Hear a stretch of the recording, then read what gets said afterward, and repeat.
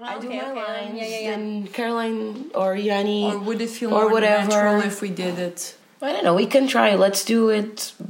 Yeah, maybe both we ways. do. Yeah, Both Innovate. ways. Okay. Okay. I'm gonna press 3, 2, 1.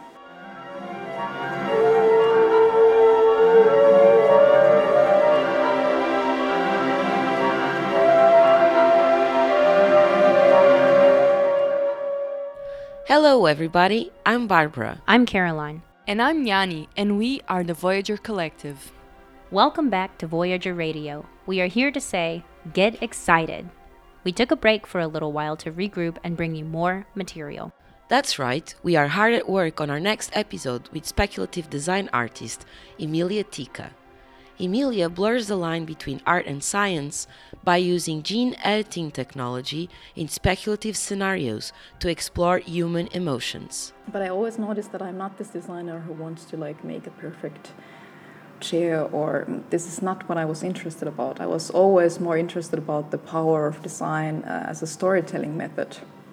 Our interview with Emilia will come out this June, but if you can't wait that long, join us live next month if you're in Germany.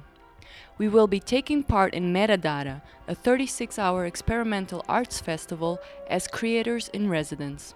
The festival theme is the future we live in, and we will be exploring the future of creativity and creative collaboration using design fiction, of course. The festival is just outside Berlin, in the old distillery at Gusthof Genshagen, from May the 10th to 12th.